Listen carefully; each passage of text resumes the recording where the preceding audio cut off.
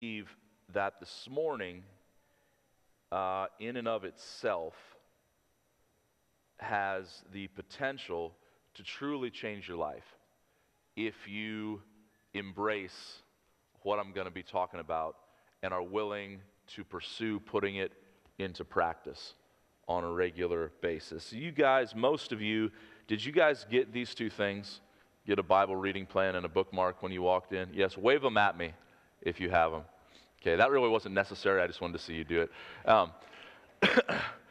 But we are, I shared this a couple weeks ago, in 2020, one of the things we just felt the Lord calling us to do this year is that as an entire church, we would be on the same Bible reading plan. And so this is just a copy of the Bible reading hand plan that will take you through 2020. One chapter a day, 5 days a week, and we will read through the entire New Testament in pretty much exactly 1 year. And this, which I'll get to in a second, is a bookmark with some practical questions to ask of the text that I'm going to explain here in a little bit. But before we get into this and into some of this practical stuff, and I want to show you kind of how to journal through the Scriptures. Some of you might do that already. Some of you might not be familiar with it. I hope that it's just very practical, very tangibly helpful to you this morning. But I just want to talk for just a second before we do that, just about the importance of God's Word. Guys, we don't worship a book, but this book tells us about who we worship. And we don't have a relationship with this book, but this book is of the utmost importance in our relationship with this almighty God that we serve. That there is a Trinitarian God, God the Father, God the Son, God the Holy Spirit has existed throughout all of eternity past, has always been there, always will be there. He's the Alpha, the Omega, the beginning and the end. And through 40 different authors over the course of at least 1,500 years, he wrote a book. And the Bible says about the Bible that God has exalted his word even as high as his name. Jesus said that heaven and earth will pass away, but not one stroke of the pen will pass away from this book until it all is fulfilled. In today's vernacular, it's not a stretch at all to say every cross of the T and every dot of the I will be fulfilled. And so I want you to know, especially if you call Mercy Hill home, that we hold the Bible in absolutely the highest regard that you possibly can. It is inerrant, it is infallible, it is inspired, it has all authority, and every other compliment that you can give it, we give to it. And so every week, you guys know, for those of you that are regular at Mercy Hill, we open this book, and listen, you are not sitting under the authority of a man.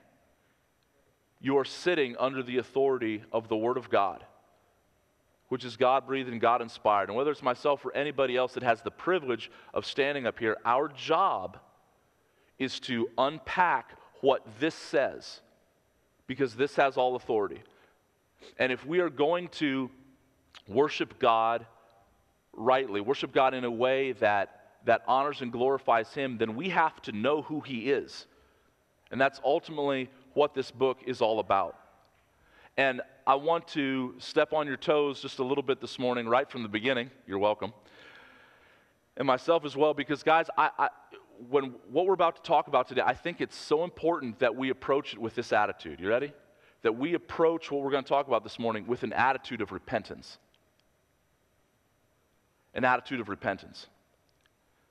An attitude of repentance, because I'm sure that most of us here, with everything that I just said, that the Word of God is inspired, infallible, it has all authority, all those different things, we nod our heads and we say yes and amen, but I want to be honest with you, I don't think we treat it as such. Because most of us, many of us, we don't get into it unless it's on Sunday mornings, or unless we're prepping for a Sunday school lesson, or unless we're part of a Bible study. And I want to tell you that we should absolutely be devouring this book. We should absolutely be devouring it. And listen, the Christian life, I'm not, trying to fleece you here. Like it's hard. Taking up your cross and following Jesus is hard. I'll give you that. But I want to tell you something. The way you get through it, the only way you get through it, is by faith in what this book says. that we fight the good fight of faith. The Bible, again, says about the Bible that it is through these very great and precious promises. This is 2 Peter chapter 1. Through these great and precious promises that we're able to become partakers of the divine nature. If you want to practically walk in the Spirit, experience God, have a living relationship with Him, you've got to get into this book. And most of us, listen, including myself, and I'm not just saying that just to say the right thing, like including myself, we have got to get into this book more than what we are. Can I get an amen? You with me? Because I don't care where you're at this morning. I don't care if you read through the Bible in a year, you read through it twice in a year. I don't care if how many chapters you read more of it. And maybe it's not just about reading more of it, maybe it's about going deeper, which is one of the things that I want to encourage you to do this morning, because I want us to approach everything I'm going to talk about this morning with an attitude of repentance. Because listen, God, we are all susceptible to the times and places and the contexts and the cultures in which we live. Well, let me tell you something. If you just zoom out, because it's hard to get outside of like the world that we've grown up in, okay? And that's difficult for anybody. But never has a group of people in the history of the world had more access to this book than what we have. And yet most of us are biblically illiterate. And Jesus said very clearly that to whom much is given, much is required. And so listen, no matter where you're at this morning, my goal this morning is not to, from the outset here, just to give a quick drive-by condemning so everybody can feel bad as to, how little they read the Bible. But what I want us to understand is that, guys, we have to absolutely treasure this in the highest regard. And many times, I'll just be honest with you, from a pastoral perspective, people come to me, and man, we've all got sin issues, myself included. And we've got things that we're trying to overcome, and we've got difficulties that come into our life. But many times, we get stuck in the same issues over and over and over again, to the place where it seems that we're in bondage, where it seems like we're in chains. And I'm not saying that, again, like we all maybe come in and out of seasons like that, but the Bible says this, is that Jesus said, whom the Son sets free is free indeed. And if you want to walk in the freedom that He provides, it's no mystery to me. People come to me all the time, and it's like a mystery. I can't understand why I can't overcome this. And I'll be like, how much of the Word is hidden in your heart?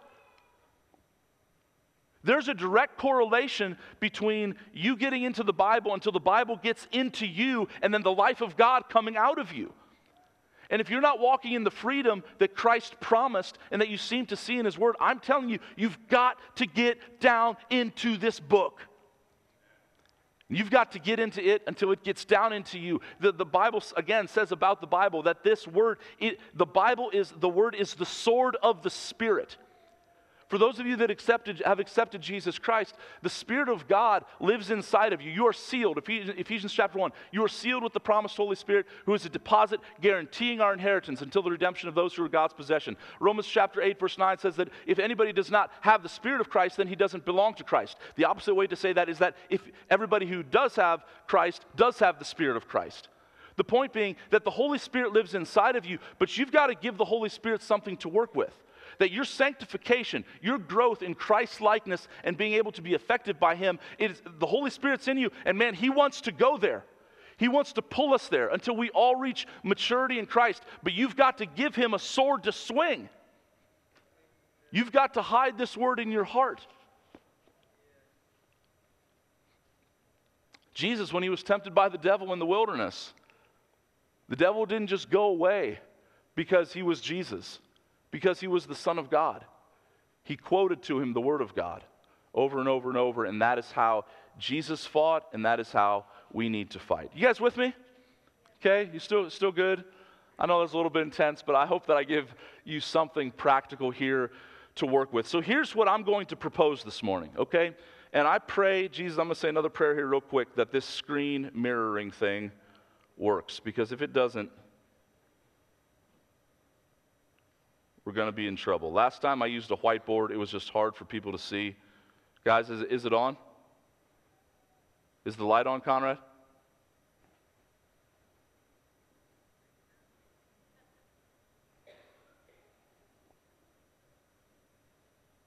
Because it's not coming up.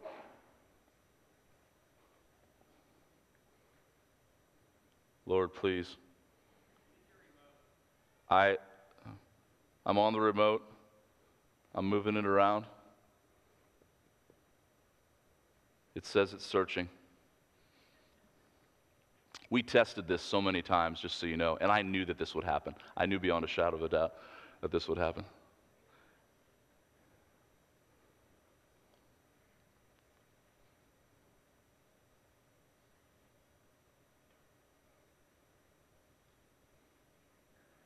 It's plugged in. The light's on. Lord, I pray that this technology would work for your honor and for your glory, please.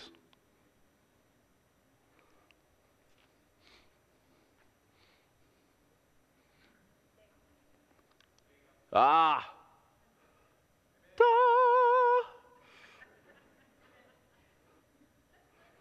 Come on, baby. All right, yes. Whee! Okay, you're all so impressed. Okay. All right, now hold on, one more test here. Hey, all right, you can see it. Great. Okay, praise the Lord. Here's what we're going to do. Okay, so again, I told you this isn't going to be a normal sermon, but I want to kind of make this practical, kind of like a little lecture. But I want you to take your bookmarks. Get your bookmarks out, okay?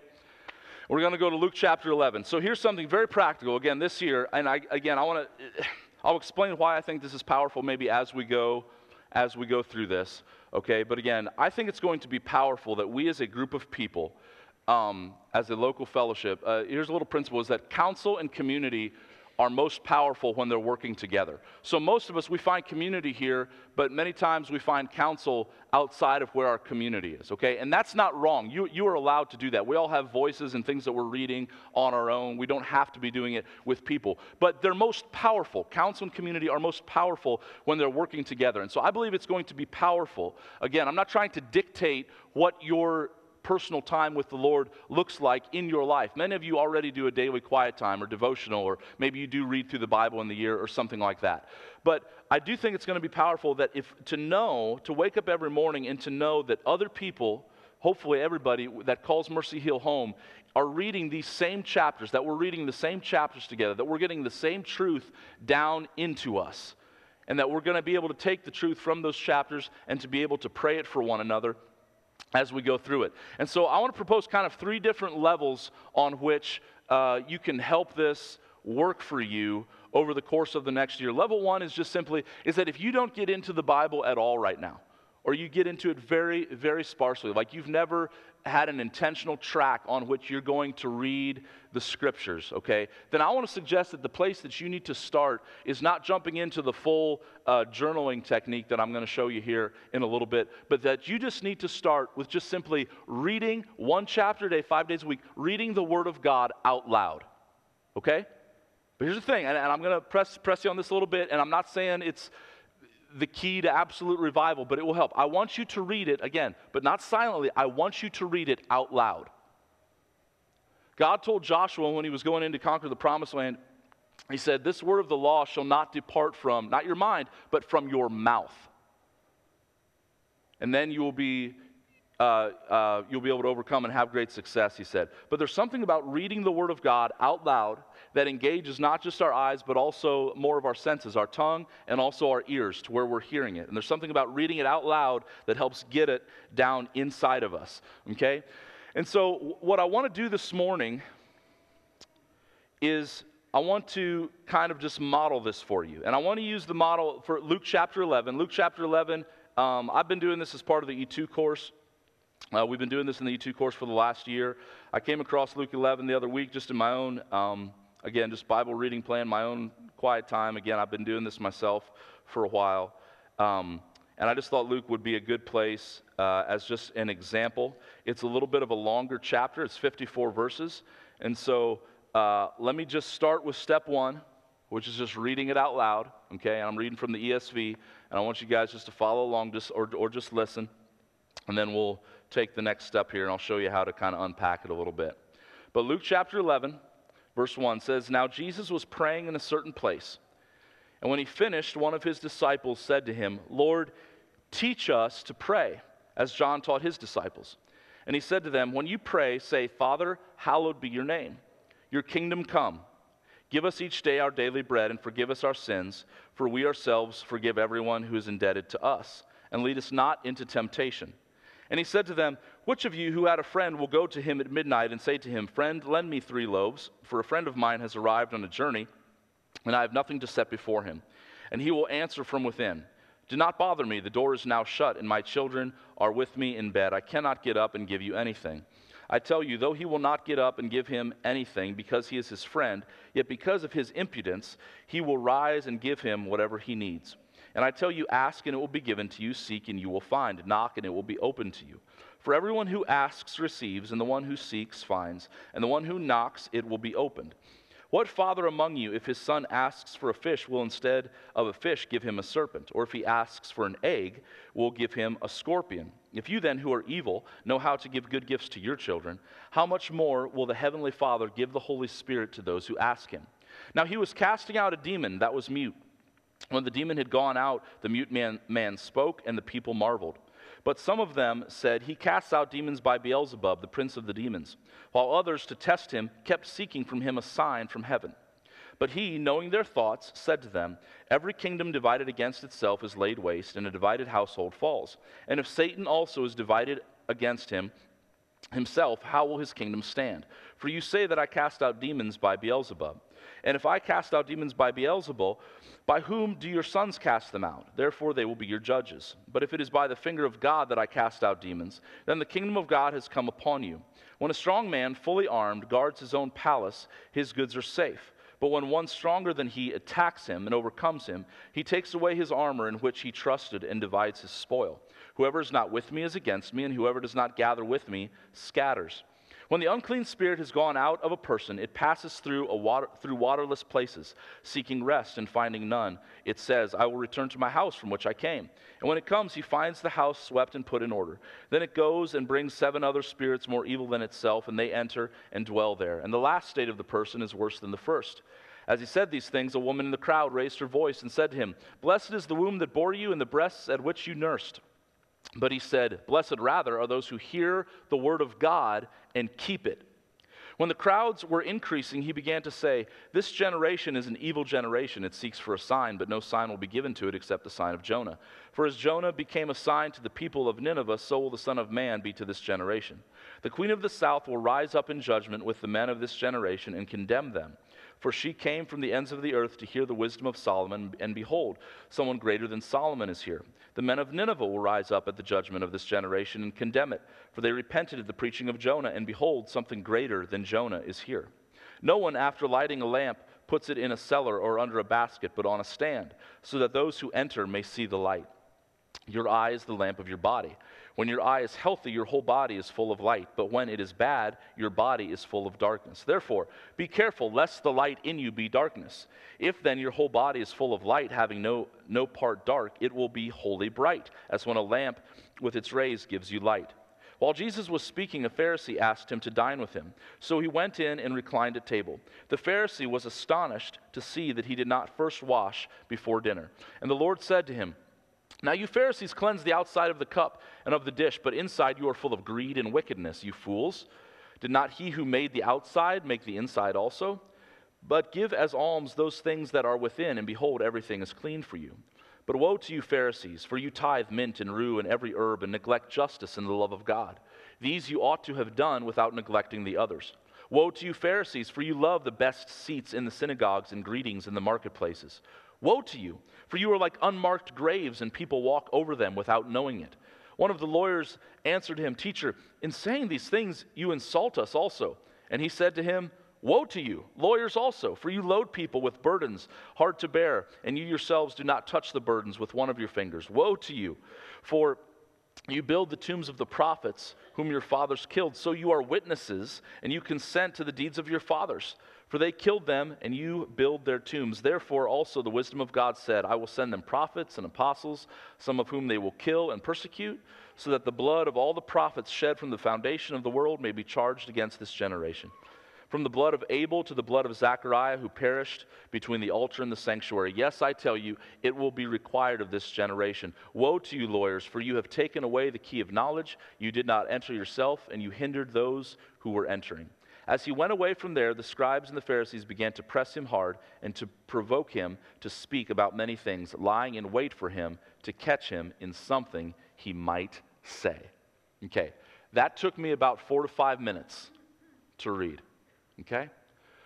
So let's say this is part of the daily reading plan. You get up in the morning, and maybe you're not in the Word of God at all right now. Listen, that's okay.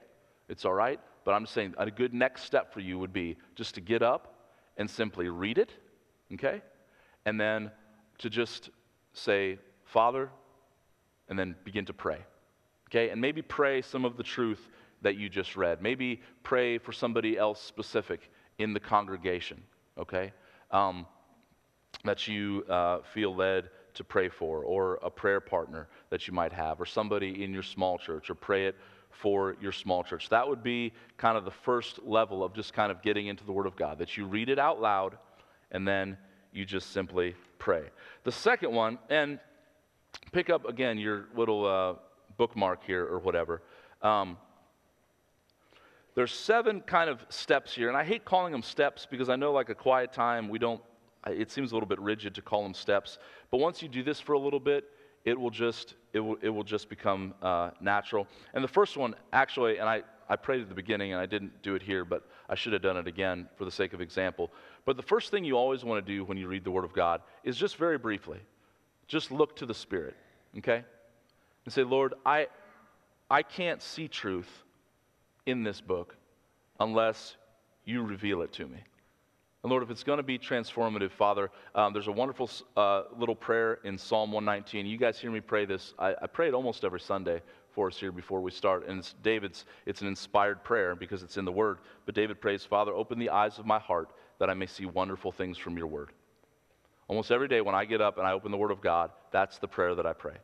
Father, open the eyes of my heart that I could see wonderful things from it. We always come to the Word again in dependence upon the help of the Holy Spirit. But after you read it out loud, a second step in the journaling, okay? And so this was Luke chapter 11, 54 verses, so it's a little bit of a bigger chapter. Most chapters in the New Testament are not this big. Luke has a lot to say, and a lot of his chapters are long. But a second step, okay, and this is important, you're going to have to get a journal. I just brought this along. This is one of my journals. This is my second one this year. I like this little size here. You might like spiral, ring binding or whatever, or maybe just a notebook. It doesn't matter, whatever you like. Get a journal. But here's the second thing that I would encourage you to do after you read the Word, is I would just pick a verse. Just pick a verse, okay? And maybe, again, as you've prayed and as for the Spirit to give you enlightenment, maybe as you have been reading through it, there was a verse that just kind of caught your attention. Okay, the way we have it here, the second step is look for a verse. First you look to the Spirit, then you look for a verse. And just simply write down a verse that jumps out to you. Now, when I was doing my devotions in Luke chapter 11 a while back, it's a verse that I've read many times, but verse 4 jumped out to me. Okay, and so I'm just going to do that. Again, I usually just put a little heading here at the top. Let me find black. There we go. It's still up. Oh, I lost it again. Sorry.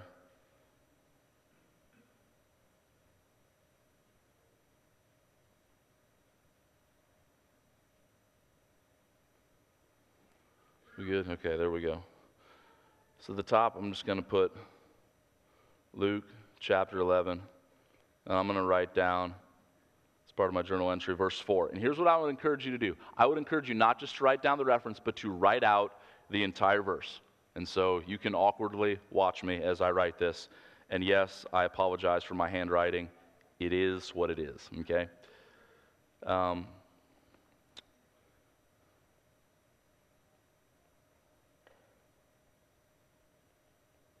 Verse 4, and forgive us our sins, for we ourselves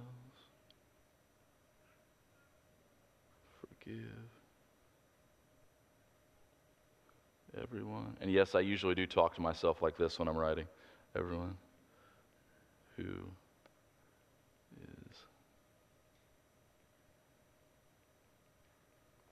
indebted to us.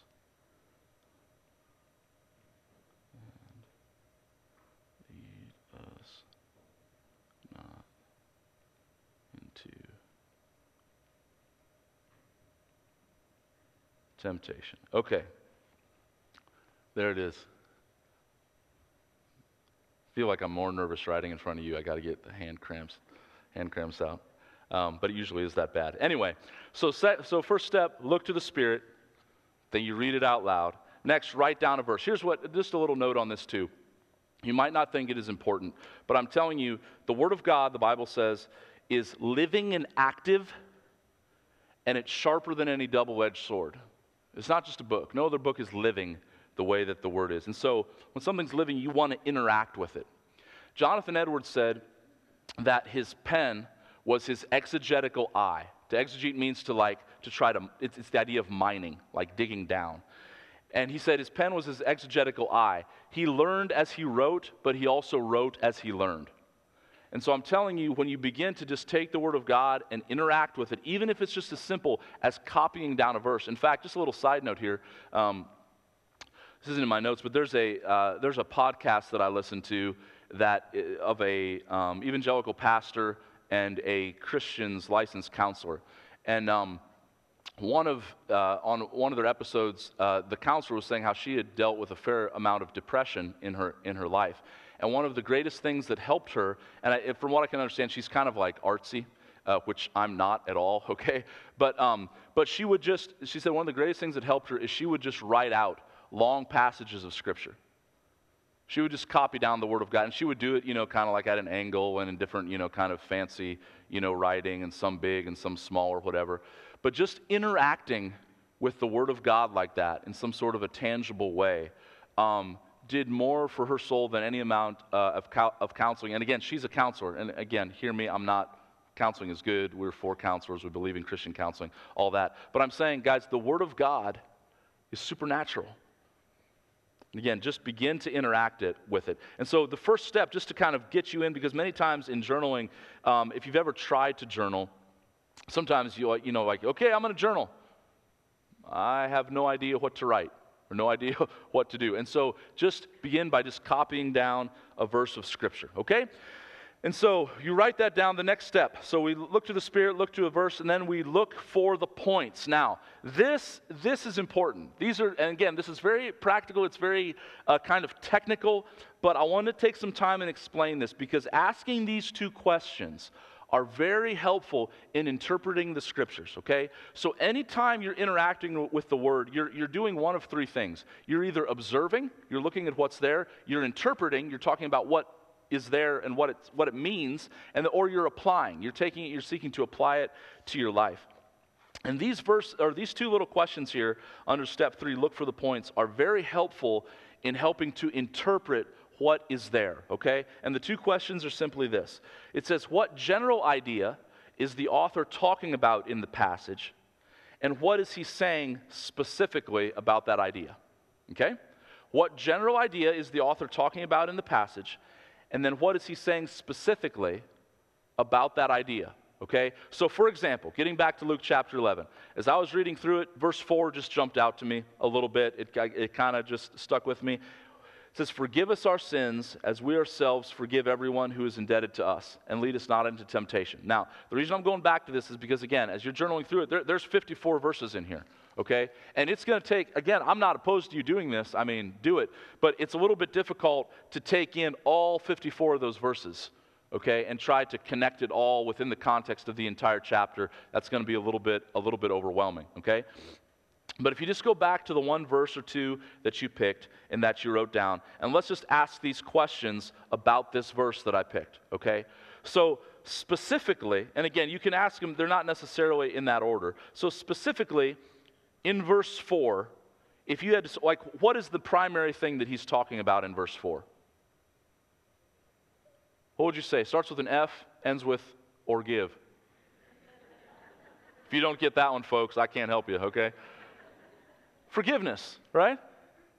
He's talking about forgiveness. Now, that's kind of specifically what he's talking about in this little verse. Now let's zoom out for a little bit. And I know I'm kind of doing it backwards. Again, you can do it either way. You can start with the general and move to the specific, or start with the specific and move to the general. But if I ask the question then, just in these verses, just right around it, just a little bit before it and a little bit after it, what's the general topic that he's talking about? He's talking about prayer, right? So if you go back to verse 1, now Jesus was praying in a certain place, and when he finished, one of his disciples said to him, Lord, teach us to what? Teach us to pray. So again, and this, verse 4, forgiveness, this is part of the Lord's Prayer. So do you see what I'm saying here? So we got the specific, we got the general. Now here's what's interesting about that, and here's where then, again, you got to think about this, and you'll begin to gain insight, okay? Is that, and this is, when I was doing this just on my own a couple weeks ago when I was in Luke chapter 11, again, nothing that I necessarily didn't know, but it was just something that the Lord wanted to get into my heart that day, is that every single time that we pray, when God's calling us to pray, we should always be aware of our need for forgiveness. You ever think about that? So, again, Father, teach us to pray. And it's not that we need to pray these exact words every time. But the thing that hit me the other day when I was doing this was just like, man, how often do I rush in? And I'll even pray, Lord, hallowed be your name, your kingdom come. And then I'll ask him for stuff, which is good. He wants us to. But many times I can kind of skip over the fact that I am always in need of forgiveness. And not only that, but here's the other thing, that within the midst of our prayers, he says that, and forgive us our sins, for we ourselves forgive everyone who is indebted to us. And as I was asking these two questions the other day of the text, okay, so he's talking about prayer, but even when we pray, like, when you're praying, you're going vertical, right? Like, it's between you and God. Like, there's our horizontal relationships, and then there's our vertical relationships. And in prayer, which is what they're asking for, you're going vertical, and Jesus is teaching them how, yet at the same time, even as we're going vertical, we also need to go horizontal. That, like, even when we're in prayer, talking to God, even in the midst of that, we still need to be thinking about our relationships with other people. And how, and again, for me, as I was kind of just doing this on my own the other day, I was thinking about, man, how often when I go vertical, I don't even bring in all the time the horizontal. Or I think, and again, this is just where you just kind of begin to meditate upon it, and I'm just trying to kind of bring you into that.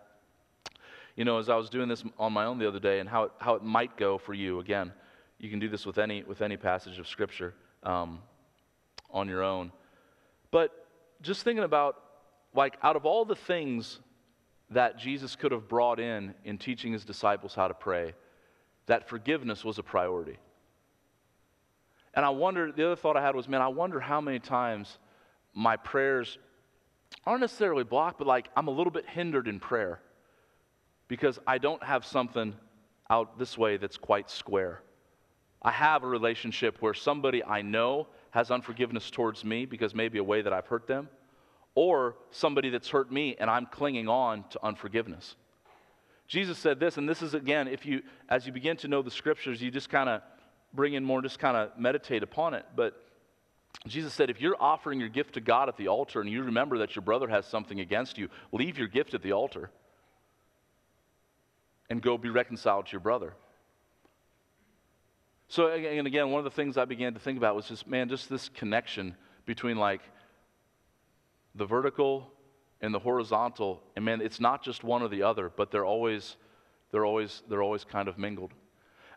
Again, you remember when Jesus was asked, what is the greatest commandment?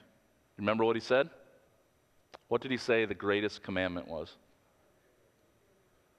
That you would love the Lord your God with all your heart, with all your soul, with all your mind, with all your strength. And again, he was just asked about the greatest one. But then he went out of his way to give the second one as well. And what's the greatest commandment? Love the Lord your God with all your heart, with all your soul, with all your mind, with all your strength. Oh, and the second is like it. Love your neighbor as yourself.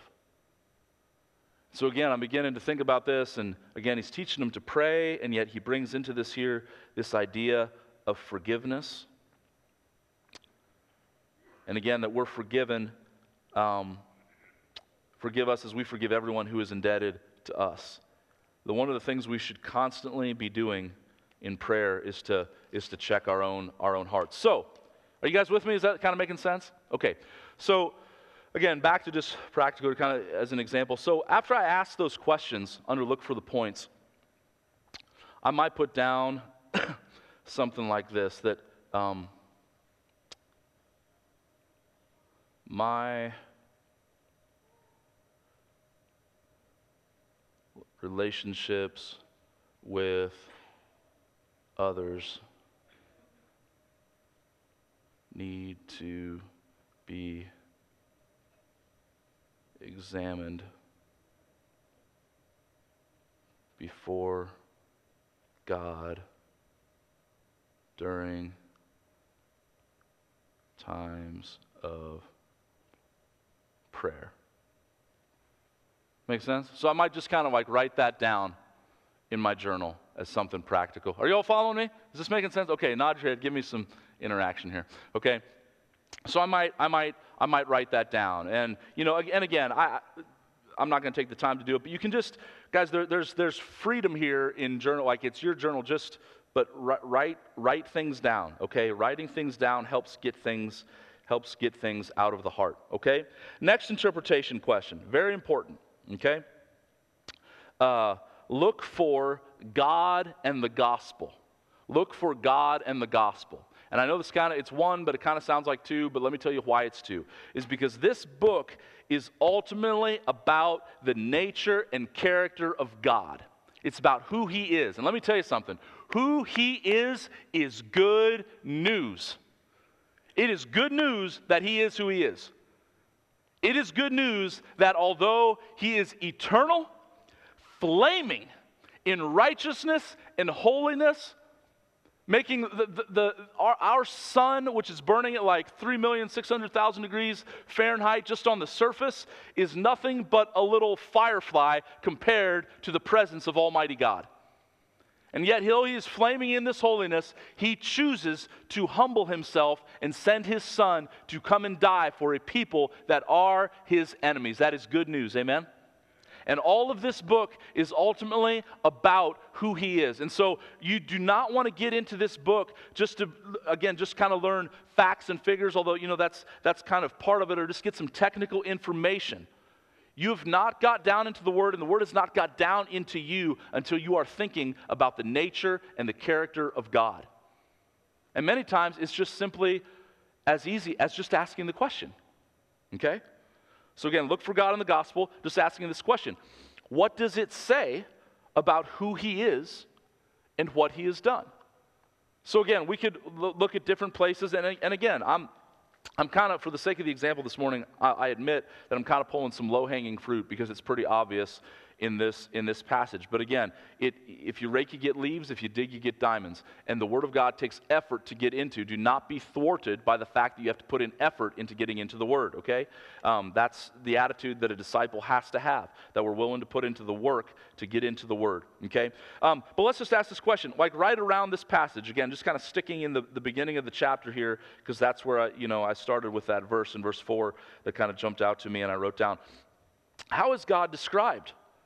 Let's just look at verse 2. So Jesus says, and he said to them, when you pray, say what? Starts with an F, ends with an author. What is it? Father. How's God? So again, in answering this question, how is God described? What is he like? Well, one of the things here, he's Father. He's Father. Now this is a loaded one, because I would argue that probably more than anything else, our relationship with our earthly fathers somehow shapes and forms the way that we view our heavenly Father. And for many of us, there's things there, or really for all of us in some way, shape, or form, including my kids, as awesome as a dad as I am. That was a joke, by the way. But But all of us have to have a right view of who God is, okay? And so when Jesus, and again, this is just kind of for free here, I'm just kind of giving this to you, but there's only about 15 times in the Old Testament that God has ever referred to as Father, okay? And in those 15 times, it's never on an individual basis, it's always on a corporate level, that he's spoken of as the Father of the nation of Israel. But Jesus comes on the scene, and listen, the Old Testament is 2/3 of the entire Bible. The New Testament is just 1/3. And yet, just in the Gospels, Jesus uses this term for God, Father, he uses it over 160 times. And so Jesus comes on the scene. It's not that, again, God is the same yesterday, today, and forever, but Jesus comes on the scene, and again, he came to reveal the Father. He's the last revelation, the very living Word of God to us. And he's just saying, Father, Father, Father, Father, Father, over and over and over again. And so, again, we're number 4 here. What does it say about who he is? Well, he's Father. And even if you didn't have a good relationship with your earthly dad, let me tell you something. Everything that you long for a good father to be, he's it. He's it, guys. He is a good father. Somebody should write a song about that. Christian jokes gone wild, I know. But he's a good father. And so maybe again in your journal, I'm just looking like, okay, who is God? What does it say? Well, he's a father. And then I'm going to ask the question, how is this good news? Well, let's think about it a little bit. And again, whether you had a good relationship or not with your dad, if you had an earthly father, and even if it wasn't the best, but like, you know what it should have been like. You know what you would have wanted, even if you didn't have it. What would you have wanted? You would have wanted to be able to tell your dad anything. You would have wanted for your dad to always accept you. You would have wanted your dad to always be there for you and protect you and to care for you and to still love you even when you messed up, even when you sinned, even when you acted like a knucklehead. You would have still wanted him to teach you and to accept you. Now again, we can't just make things up, but let me ask you something, just from your general knowledge of the Bible, and like, is that true of God? Is he a good father that loves you and accepts you? Yeah. And in fact, so it's kind of, we're thinking about it, we're meditating upon it, we're going back and forth to the scriptures, but even some more here, right out of the Lord's Prayer, again, context is always important. He rolls right into this other analogy about a guy getting up in the middle of the night to, get something from his friend because he doesn't have it. And again, I won't take time to unpack this, but it's actually a wonderful little parable because what he's saying is that like we don't have the resources that we need to help people that are around us, but our Father does. And God's not like this dude's grumpy friend where he's like knocking on his door in the middle of the night, hey, I need some bread. And he's like, I'm in bed already. The wife's asleep. Leave me alone. No, God is always willing to give us what we need. And then he rolls into this last little teaching here. Verse 11, what does he say? What father among you, if his son asks for a fish, will instead of a fish give him a serpent? Or if he asks for an egg, will give him a scorpion?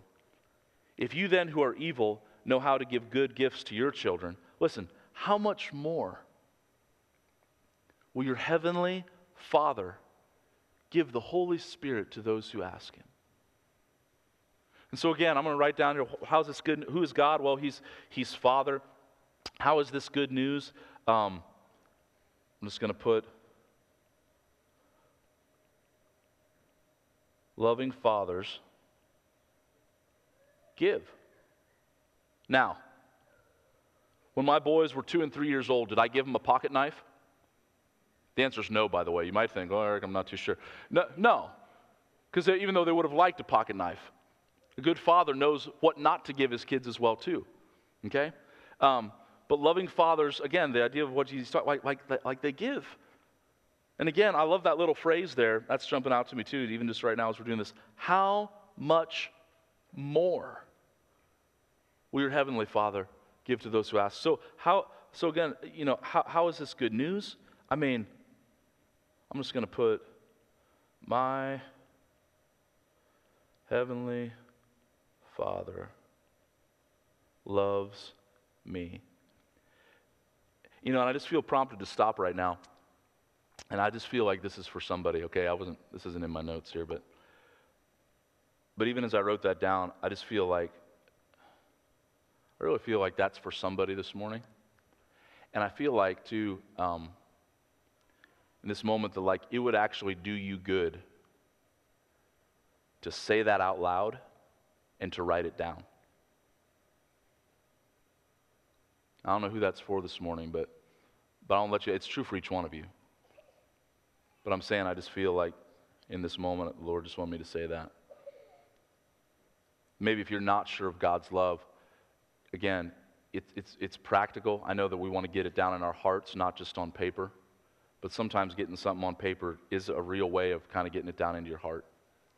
And maybe you need to go home this afternoon, and you just need to write down, you know what, kind of like writing it, on the chalkboard, when you were a kid, if you were bad or something. But you just need to write over and over again, my Father loves me. My Father loves me. You need to say it out loud, that your Father loves you. Because listen, guys, He does. He does. Maybe I'd write down, my Heavenly Father loves me, and He is willing, and He's able to give me whatever I need in the moment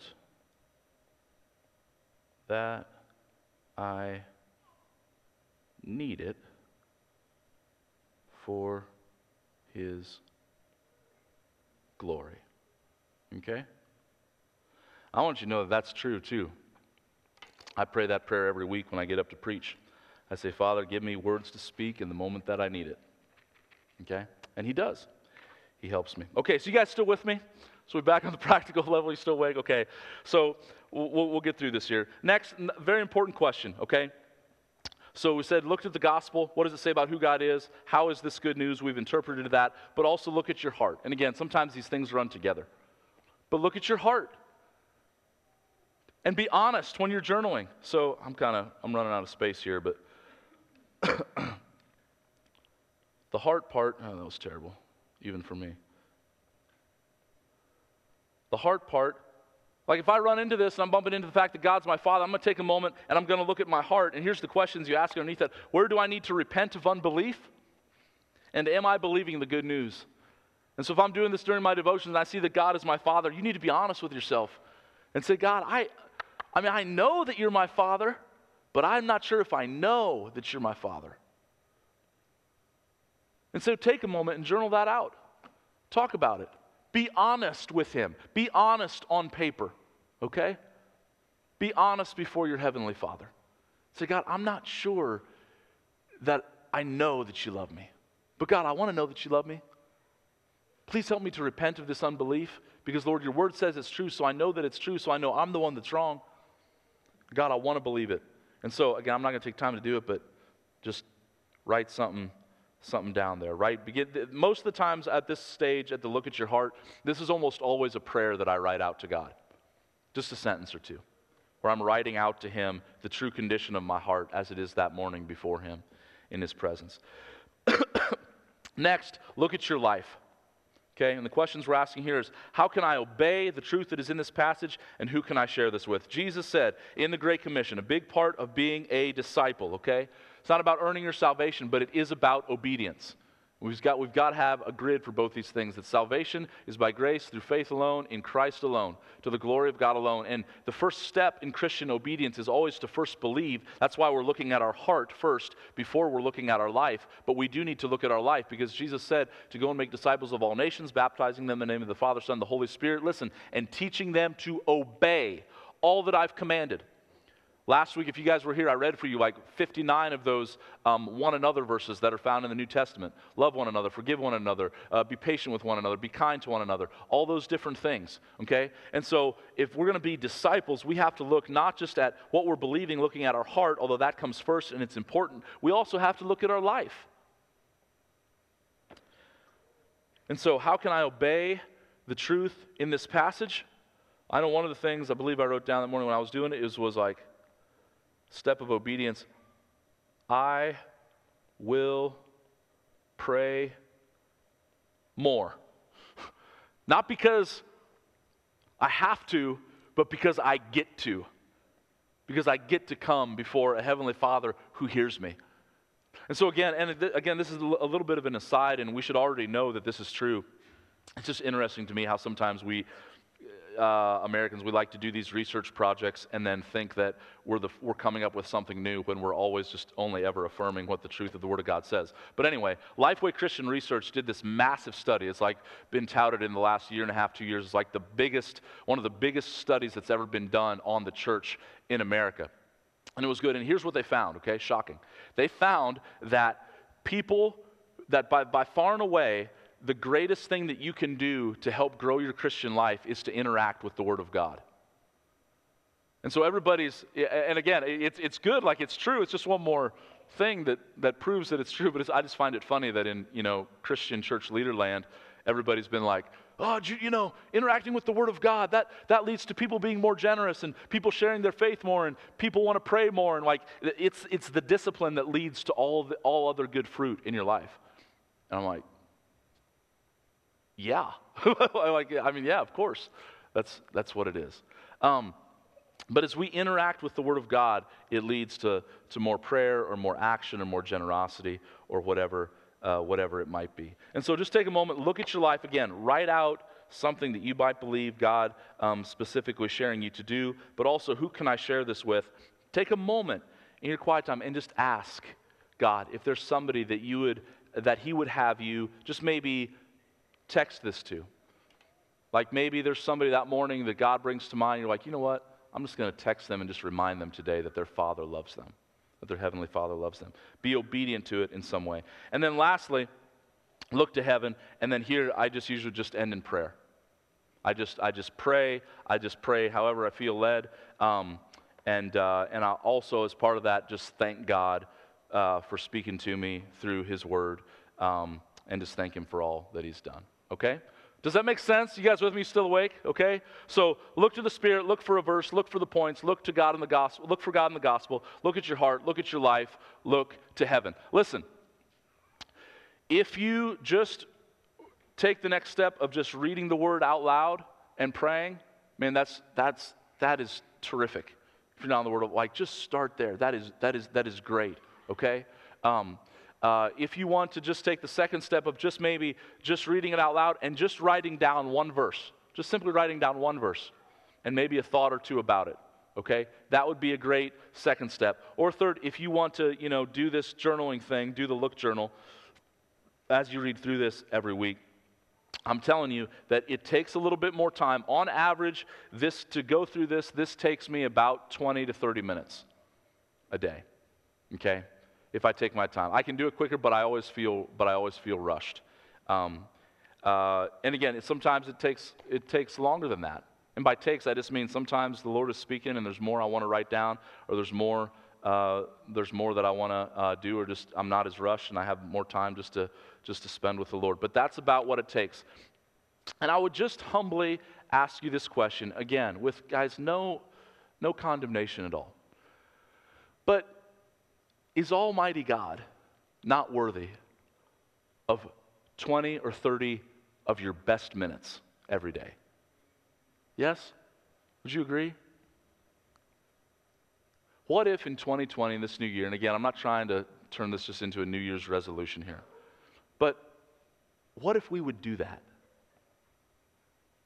And I know for me, I'm excited about the fact that I can wake up in the morning and do this and know that Jim is doing it, and know that Chad and Sarah are doing it, and know that Josh and, sorry, you guys are just in my line of sight here, Josh and Jen are, I'm just coming down the row. or whoever. And to know that maybe that morning they're praying for me, or they're praying the truth of what we just read together for somebody else.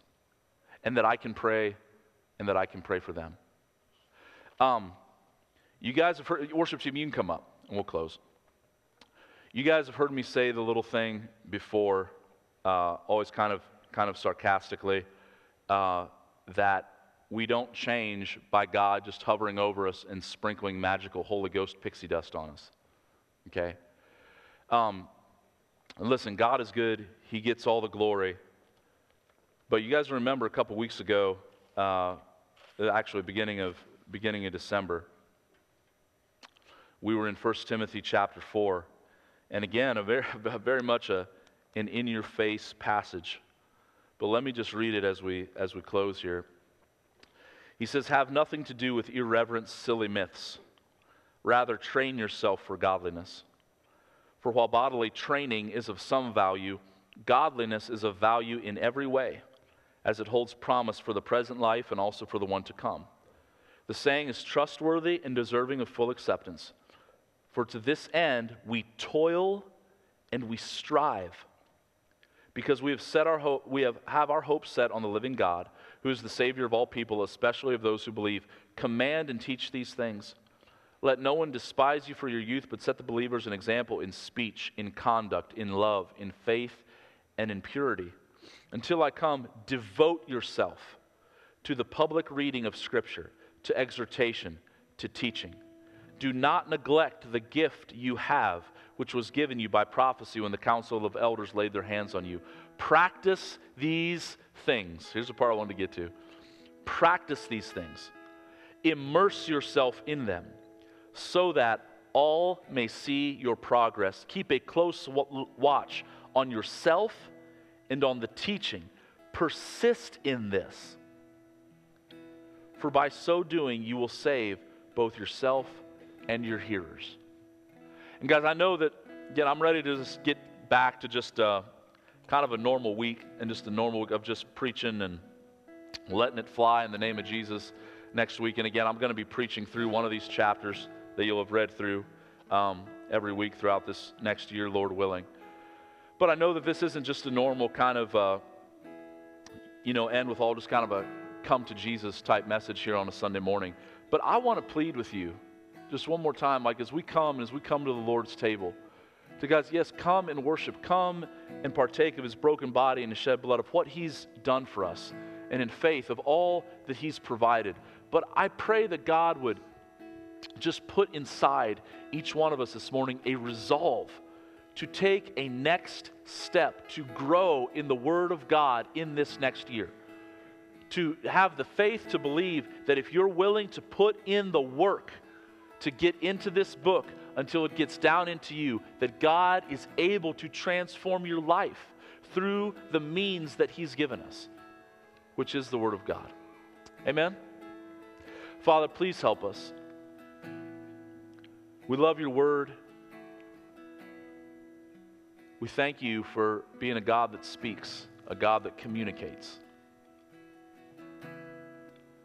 a God that tells us about who He is, even though you're so great and so mighty and so transcendent that we can't see you with our physical eyes and yet live.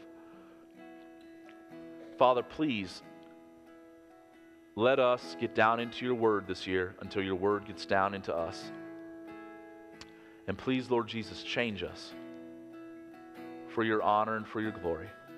In Jesus' name I pray. Amen. You guys stand with me. If you're helping serve communion, you can come.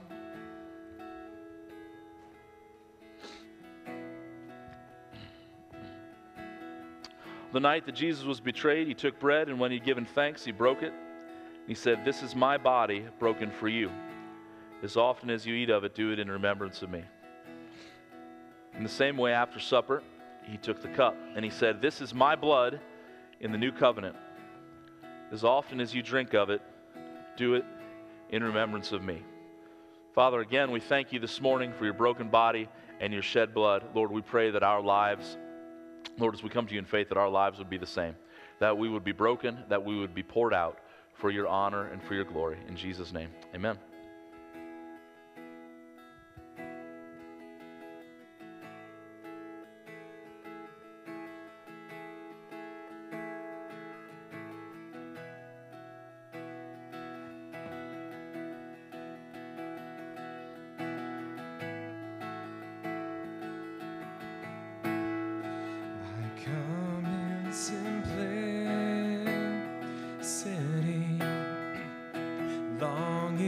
for purity, to worship you in spirit and truth, only you. Lord, strip it all away till only you remain. And I'm coming back to my first love, only you. You're the reason I sing, the reason I sing. Yes, my heart will sing how I love you. And forever I'll sing. Forever I will sing. Yes, my heart will sing how I love you.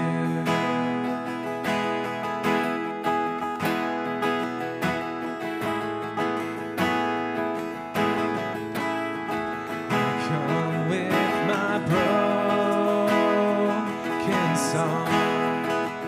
To you, the perfect one, to worship you in spirit and truth.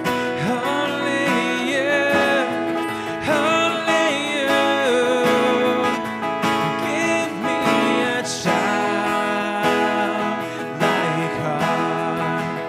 We need to where you are, 'cause I'm coming back to my first love, only you.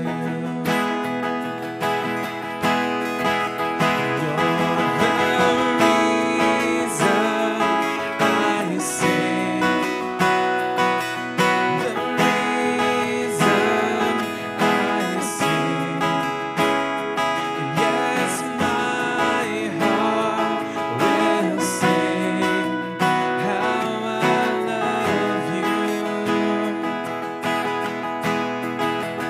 And forever I'll sing. Forever I'll sing. Yes, my heart will sing how I love you. How I love you. How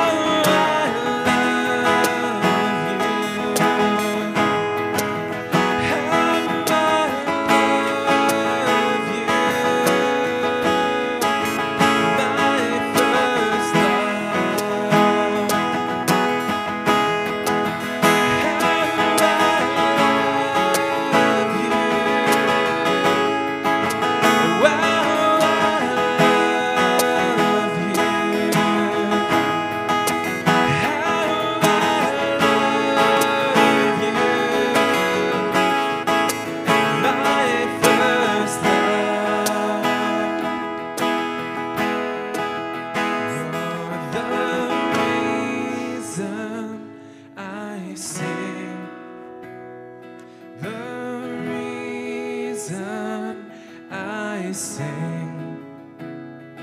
Yes, my heart will sing how I love you. And forever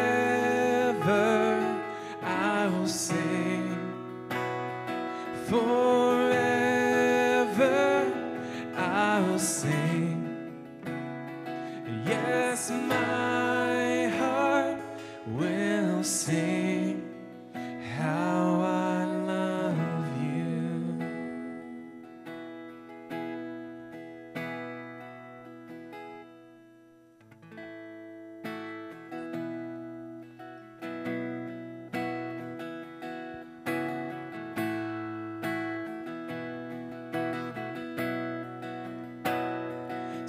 bless the Lord, oh my soul, oh my soul.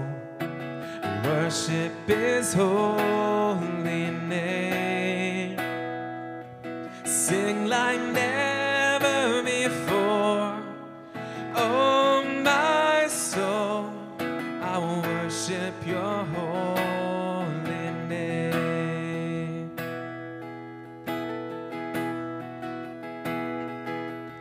The sun comes up, it's a new day dawning.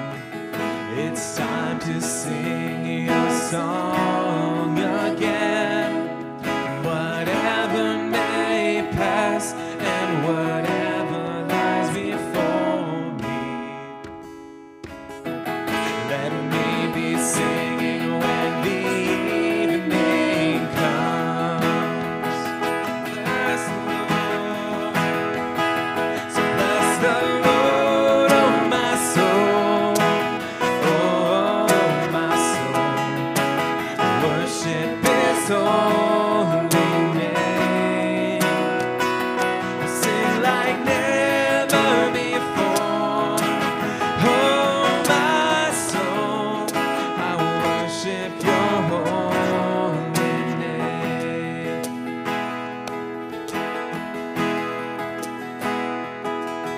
You're rich in love and you're slow to anger.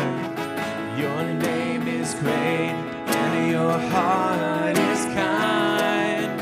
For all your goodness I will keep on singing. 10,000 reasons for my heart to find. So bless the Lord, oh my soul, oh my soul. Worship His holy name. Sing like never before. Oh my soul, I will worship your holy name. And on that day when my strength is failing, the end draws near and my time has come. Still my soul will sing your praise unending. 10,000 years and then forevermore.